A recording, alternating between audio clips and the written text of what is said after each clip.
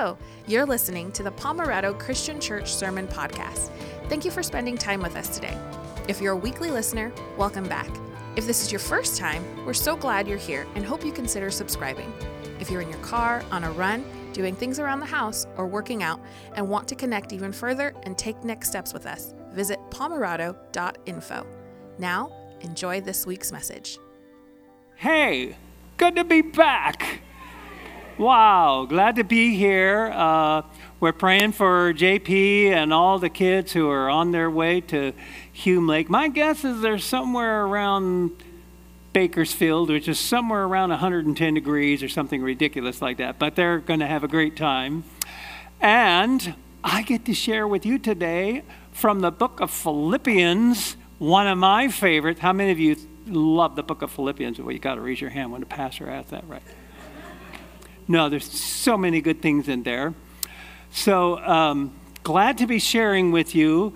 And he assigned me a pretty good chunk of passage, but I think I can narrow it down to a key point that we all need. I think the best way to start, though, is let me give you some background information about how we got the book of Philippians and what are some of the issues in there. So let me do it like this. Let me just act out a little scenario. I'll be two different people. A leader of the church knocking at the door of one of the members of the Philippian church. It's about 60 A.D. in the city, the Roman colony of Philippi. And one of the elders of the church comes knocking at the door. Hey, good to see you again. I haven't seen you in a while. Oh, yes, I have to admit, I missed a lot of Sundays. But you know what? With all the persecution going on, it's getting scary out there. And besides that, there's so much arguing going on. I mean, you know, you have the Jewish believers who want to do church the Jewish way. And you have all of those military guys who want to run the church like the military. And then you have the old timers who want to go back to the river where they used to have the prayer meetings back at the beginning. I'm just getting tired of all the arguing. Well, look, we really want to see you next Sunday. Guess who's back? Who's back? Well, it's not me. Who's back? I don't know. Epaphroditus is back. Epaphroditus, I heard he died. And by the way, what happened to all that money that we donated? No, he didn't die. He almost died. He was really sick, but he recovered. And all of that money we donated, he delivered to Paul. But instead of staying and helping Paul while he's under house arrest, Paul decided to send him right back. Send him right back? After taking what? A month and a half to travel to Rome? And Paul just sends him back? Well, he's bringing a letter. An apostolic letter? Well, it's from the Apostle Paul. Oh, okay. I'll be there. By the way, those two women, Euodia and Syntyche, are they both going to be there? Funny you should mention that. Because Epaphroditus, when he sent me around getting everyone to come, he said, be sure that Euodia and Syntyche are there. Okay, I'll be there too. I just hope another fight doesn't break out. All right. Does that tease you a little bit about what's going on in Philippi? So there's a lot in the passage that I was assigned, but the one verse that really got my attention is chapter 2, verse 25, where Paul says, I find it is necessary for me to send back to you Epaphroditus. It is necessary for me to send back to you Epaphroditus. You see, evidently, not only were the Philippians concerned about what they heard about Epaphroditus, that he got so sick. But when he got to Rome and told Paul what was going on in Philippi, then Paul was concerned about what they needed to change. So he sent back Epaphroditus all that way, carrying the apostolic letter that we call the book of Philippians. Now, with that kind of background, I would like to say to you something. Well, let me put it this way. Whatever the leader of the church said the day that they were reading the book of Philippians, whatever he said, I'm sure it was different than what I'm about to say. Because what I'm about to say is, turn to Philippians chapter 2, verses 19 to 30. He didn't say that. First of all, they didn't have chapters and verses until 15 centuries later, but also because they read the whole thing. And they probably reread it, and then passed it on to others. But here I am saying to you, let's turn to Philippians chapter 2, verses 19 to 30. Now, you might be concerned about the outline. If you have one of the paper outlines, I don't have 100 things to say. I don't have a bunch of blanks to fill in. But I know some of you like to fill in blanks. Really, all I have is one important truth that I think we should all remember. And I can say it in just 3 alphabet letters. The letter P, the letter D, and the letter G. If you can remember those 3 letters, then you have an important lesson from this passage today. So if you have an outline, actually the letters are doubled.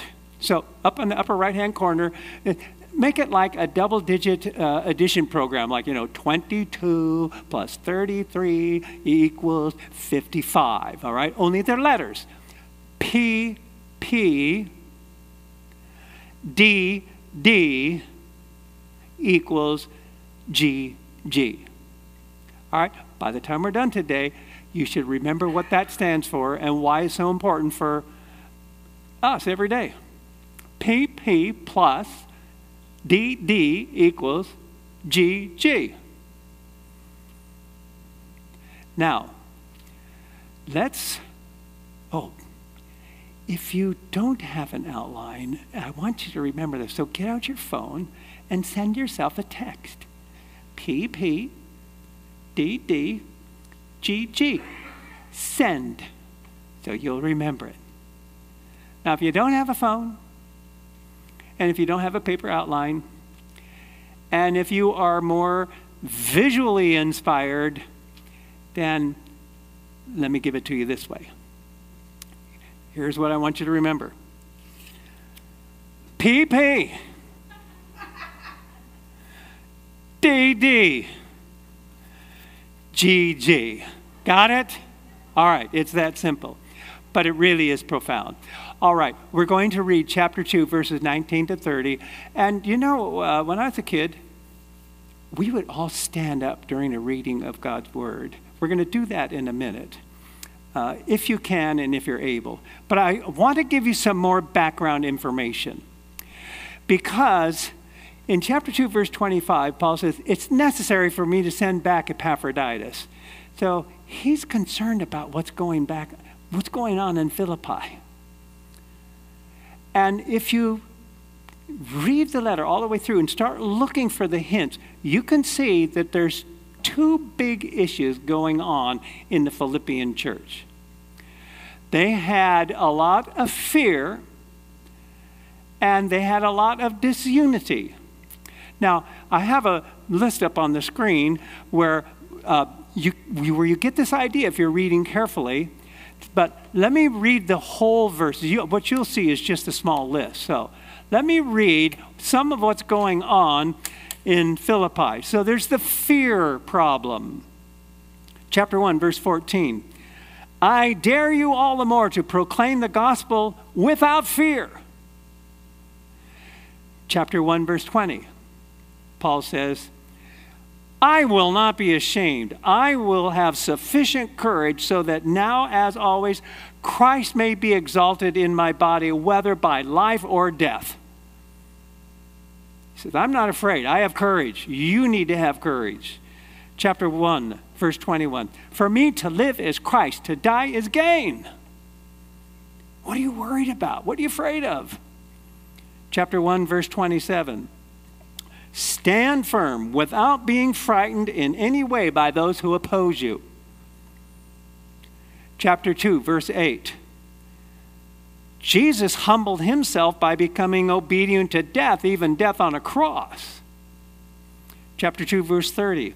And here's Epaphroditus. Only two places that we read about him, both in the book of Philippians. Epaphroditus almost died for the work of Christ. He risked his life to make up for the help that you yourselves could not give me. And how about this one? Chapter 4, verse 6. Do not be anxious about anything. So, do you think Paul's trying to hammer something home with the Philippians? There's fear going on. And there's also a lot of arguing, a lot of disunity. Let me give you some examples from the book of Philippians, chapter 1, verse 15. It's true, some preach Christ out of envy and rivalry. Why do Christians do that? I don't know. Chapter 1, verse 17. Some preach Christ out of selfish ambition, not sincerely, supposing they can stir up trouble for me while I'm in chains. Chapter 1, verse 27. Stand firm in the one Spirit. Strive together as one for the faith. Chapter 2, verse 2. Make my joy complete by being like-minded, having the same love, being one in spirit and one mind. Chapter 2, verse 4. Don't look to your own interest, but look to the interests of others. Chapter 2, verse 14. Do everything without grumbling and complaining. He's getting pretty personal here, isn't he? And in chapter 4, verse 2. I plead with Euodia and Syntyche to be in the same mind in the Lord. We don't know what was going on with those women, but Paul heard about it and he calls them out. So with this in mind now, Paul says, look, I would like to come to you, but I can't. I'd like to send Timothy. I will pretty soon, but he can't come right now. But right now, I'm sending Epaphroditus back, carrying this letter. So let's stand together, if you can and if you will. And we're just going to read this whole passage, chapter 2, verse 19 through 30. And listen as Paul tells them why he's sending Epaphroditus back and what we need to hear also. I hope, this is verse 19, I hope in the Lord Jesus to send Timothy to you soon so that I may also be cheered when I receive news about you. I have no one else like him who takes a genuine interest in your welfare. Everyone looks out for his own interest, not those of Jesus Christ. But you know that Timothy has proved himself because as a son with his father, he has served with me in the work of the gospel. I hope, therefore, to send him as soon as I see how things go with me, and I'm confident in the Lord that I may come myself soon. Verse 25, here it is. But I think it necessary to send back to you Epaphroditus, my brother, fellow worker, fellow soldier, who is also your messenger, whom you sent to take care of my needs. For he longs for all of you and is distressed because you heard he was ill. And indeed he was ill, he almost died. But God had mercy on him, and not on him only, but also on me, to spare me sorrow upon sorrow. Therefore, I'm all the more eager to send him, so that when you see him again, you may be glad, and I may have less anxiety. Welcome him in the Lord with great joy, and honor men like him, because he almost died for the work of Christ, risking his life to make up for the help you couldn't give me. May God bless us as we consider his word today. Thank you. You may be seated. So there's so much that could be said, but I really got focused on Paul feels this necessity to send Epaphroditus back, even though it's such a long trip. And he could use some help there. He's in house arrest and needs people to go out and help him bring in things. He certainly appreciated the money that the Philippians sent. But most importantly, I have to send him back. They need to get some things straightened out. And what exactly happened? Well, I guess history will tell that story for them, but it'll also tell the story for us.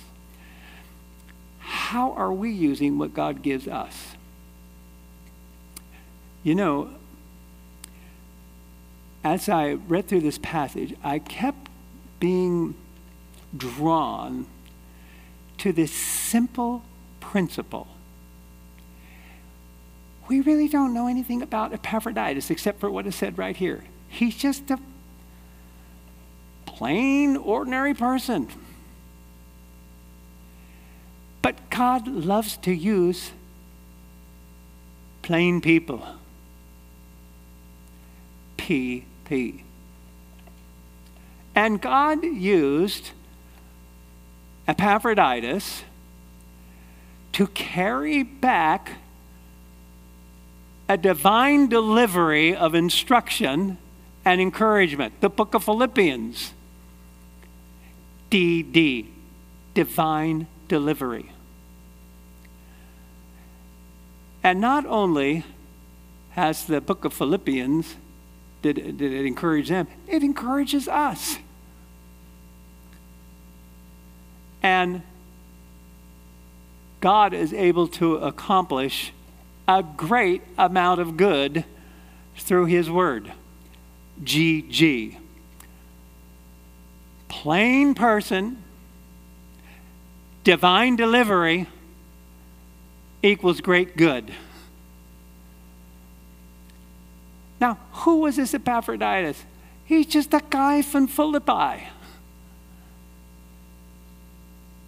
But Paul sends him back with a message. Just a plain, ordinary Philippian carrying a divine message, a divine deliverance of the book of Philippians.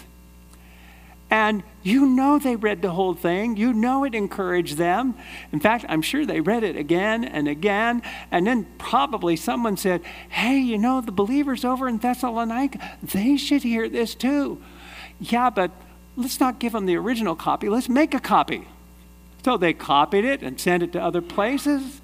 And they made copies of copies.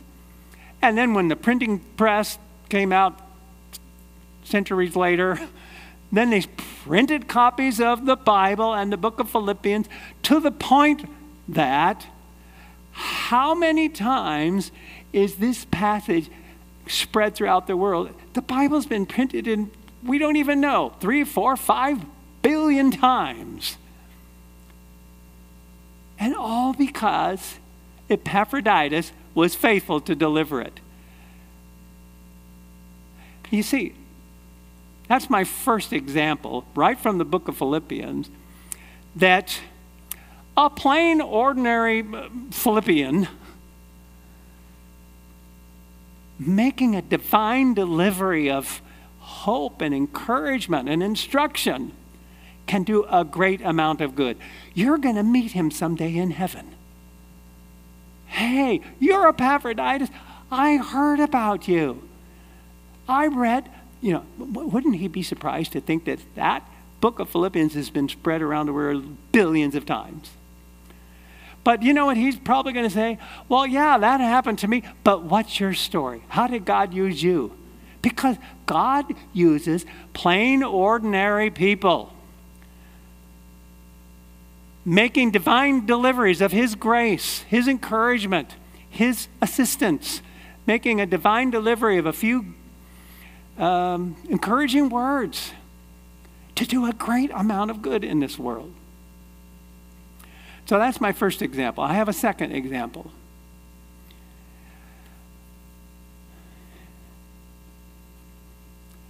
There's a woman in London by the name of Lily Ebert, who is an Holocaust survivor. She was in Auschwitz and experienced the horrible things that happened there as a Jewish teenager. And she made a promise. If I ever get out of here alive, obviously she did, I will tell the world what happened here so they never forget. And so of all these years, she's been going to schools and classes and places where she can tell about the terrible things that happened at Auschwitz. But when COVID came, she couldn't get out and about. Now, she has a great-grandson named Dove. Here's a picture of him. This is Dove and Lily. So the great-grandson, Dove, said, Grandma, said great-grandma, Grandma, we can take videos and post them online, and you can still tell the story. So they started making TikTok videos, and they've gone viral. And in fact, so now there's a book out called Lily's Promise that tells her stories of Auschwitz, and it says, Holding On to Hope Through Auschwitz and Beyond, a story for all generations, as seen on TikTok. Now, one day when they were, Dove and great-grandma were going through papers and pictures and photos, a little piece of paper fluttered to the ground. Grandma, what's this? It was a banknote, a German piece of cash with a few letters written on. What is it? What is this? I've never seen this before. And she said, oh, the day we were liberated from Auschwitz by the Americans, there was a chaplain and his assistant who came to help. And his assistant, by the way, these guys had no idea what they would find there. They had no idea of the horrors that had gone on there until they came and saw these people who were barely alive, including a 16-year-old girl. And that chaplain's assistant was so overwhelmed. He wanted to do something to help. And he thought, oh, well, maybe I can write her a note. He didn't even have a piece of paper. But I have some cash in my wallet. So he pulls out this German banknote, and there's enough room on the margins to write 10 words. And he wrote 10 words of hope and handed it to her. Grandma, why haven't you showed us this before? Well, I thought it was just for me. I kept it because he was the first man, my whole time at Auschwitz, the first man who gave me any kind of kindness. And it was a note with 10 words of hope. Now, let me read to you what it says. And in the margins of the banknote, it says these 10 words: the start to a new life, good luck and happiness. And then at the bottom, he identifies himself as the assistant to Chaplain Schachter. And they couldn't even read the scribbling at the top for a while. It wasn't until much later they found out, oh, those are Hebrew letters that gives the guy's name. His name was Hyman Schulman. But they didn't know that at the time. They were looking at this note. Well, Grandma, we need to find this family, whoever this assistant to the chaplain is. Oh, that's been 75 years ago. You're not going to find him. No, Grandma, this is what Dove said. Give me 24 hours and I'll locate him. I'll post it online. She just laughed. That's never going to happen. So he posted it online. By 8 o'clock in the morning, they had over 1 million views. And within 24 hours, they located the family. Now, the young man, well, he's not a young man anymore. He had passed away, but his family was so glad to hear this story. Can you imagine after 75 years, a scribbled note of 10 words of hope, which is now included in this book, which is a New York Times bestseller, 75 years later has spread around the world from this guy. Next picture. Wouldn't he be surprised to find out Hyman Schulman's little note is helping to change the world? But that's just it. God loves to use a plain old private making a divine delivery of a hopeful message to do a great amount of good. So it's also a good book, and you can see some of it online. It's just fabulous stories. See, that's what God does. PP, DD, GG. Plain, ordinary people making divine deliveries of hope and grace and help. Maybe it's just a note.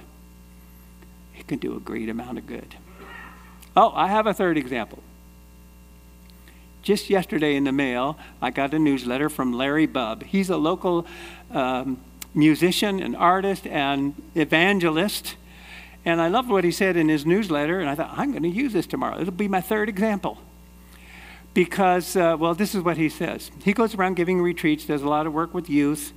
He said, all right, where does it go? I think I'm on the wrong page. I was leading a snow retreat for a church group many years ago near Lake Tahoe. And a man from the church had paid for anyone in the public high school to attend for free. And 13 kids took him up on that offer, and quite a few of those kids made decisions to follow Christ. They accepted Christ after I had made a presentation and sang a song that I had written. A few years later, I was training some summer missionaries from all across the country, and one came up to tell me this story. He told me he had been one of those 13 students that I had at the retreat. But he didn't make a decision for Christ at that time. He said the experience was so intense and emotional for him that he didn't want to just respond based on that emotion.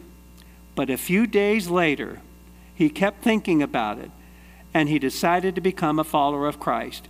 And now he's at that retreat preparing to be a full-time youth pastor because of the song that he presented at the snow retreat.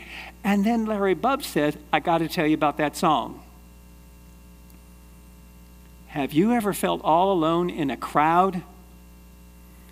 I did one evening at the church where I was youth pastor for many years ago.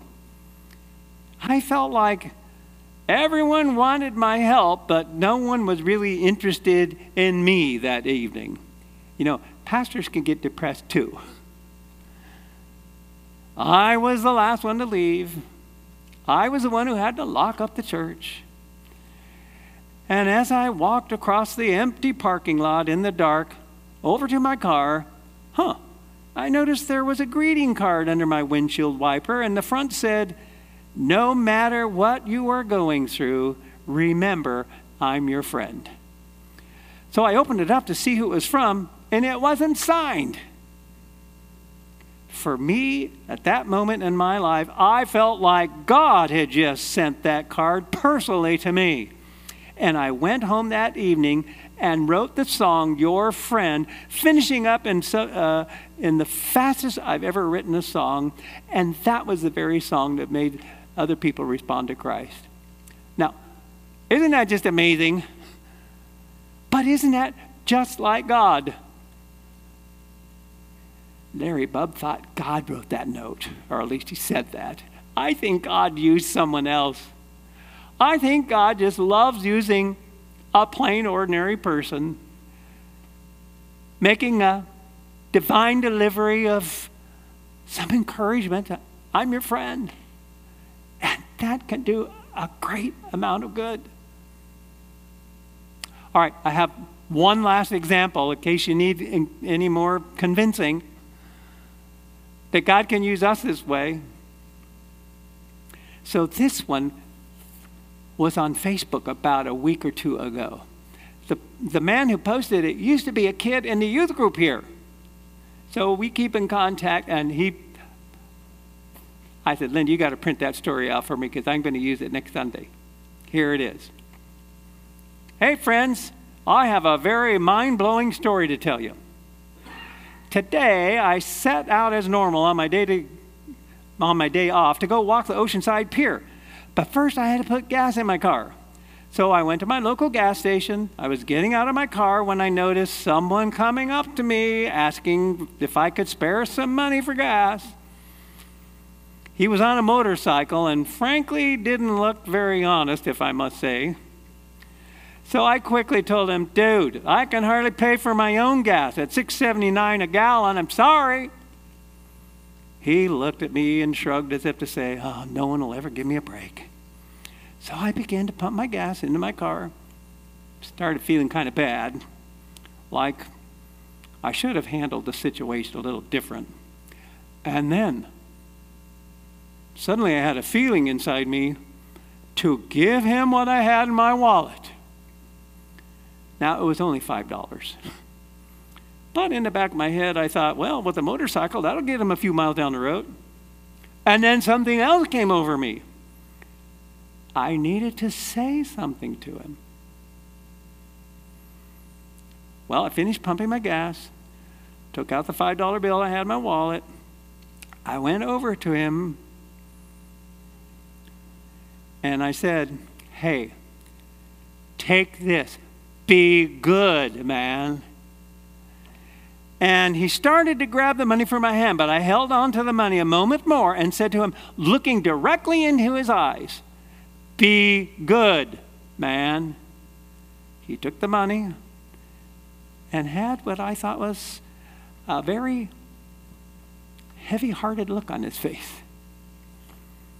Well, I got back in my car and left. I went on down the road to downtown Oceanside, headed to the pier. I enjoy walking on the pier. It gives me a sense of peace and time to get away from the stress of my job. Well, after my walk, I got in my car and decided to do some shopping. So I headed back to the grocery store that I shop at, which is at the same turn I take to get to the gas station. So when I turned the corner and drove by the gas station, I noticed 4 cop cars around the gas pumps. So I looked around and noticed they were all around a motorcycle. And an investigator was taking fingerprints off the motorcycle. It was the same motorcycle that the guy had with the $5. So I got out of my car, baffled, and started to walk up to where the motorcycle was, and I noticed a man and a woman there with the officers.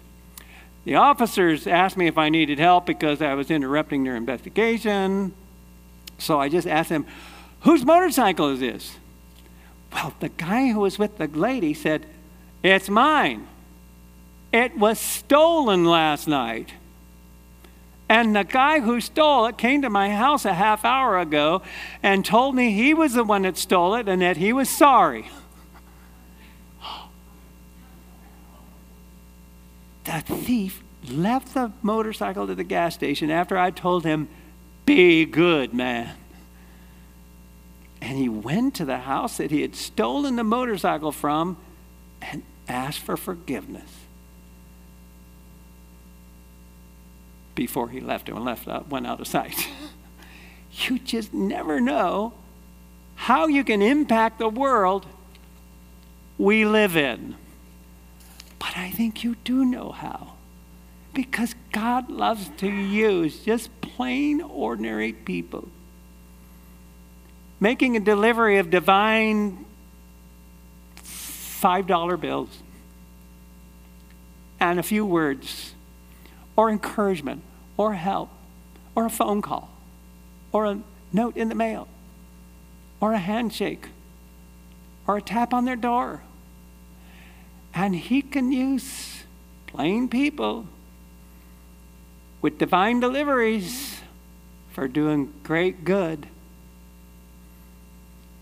Now listen, we all get discouraged. Aren't there times you just want to give up? It's not just in Philippi. It's everywhere. Fear, disunity, angry people.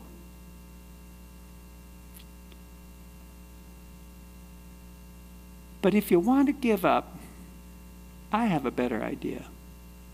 Get back. Guess who's back?